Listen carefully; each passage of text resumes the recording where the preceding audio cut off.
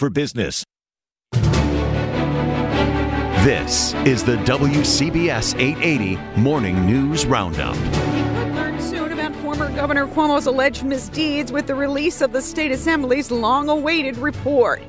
I'm Marla Diamond in Manhattan. Questions and concerns as the city transforms Hart Island from a potter's field into a municipal cemetery. I'm Sean Adams in the Bronx. A health panel here in New York says the indoor mask mandate should continue at schools and healthcare facilities.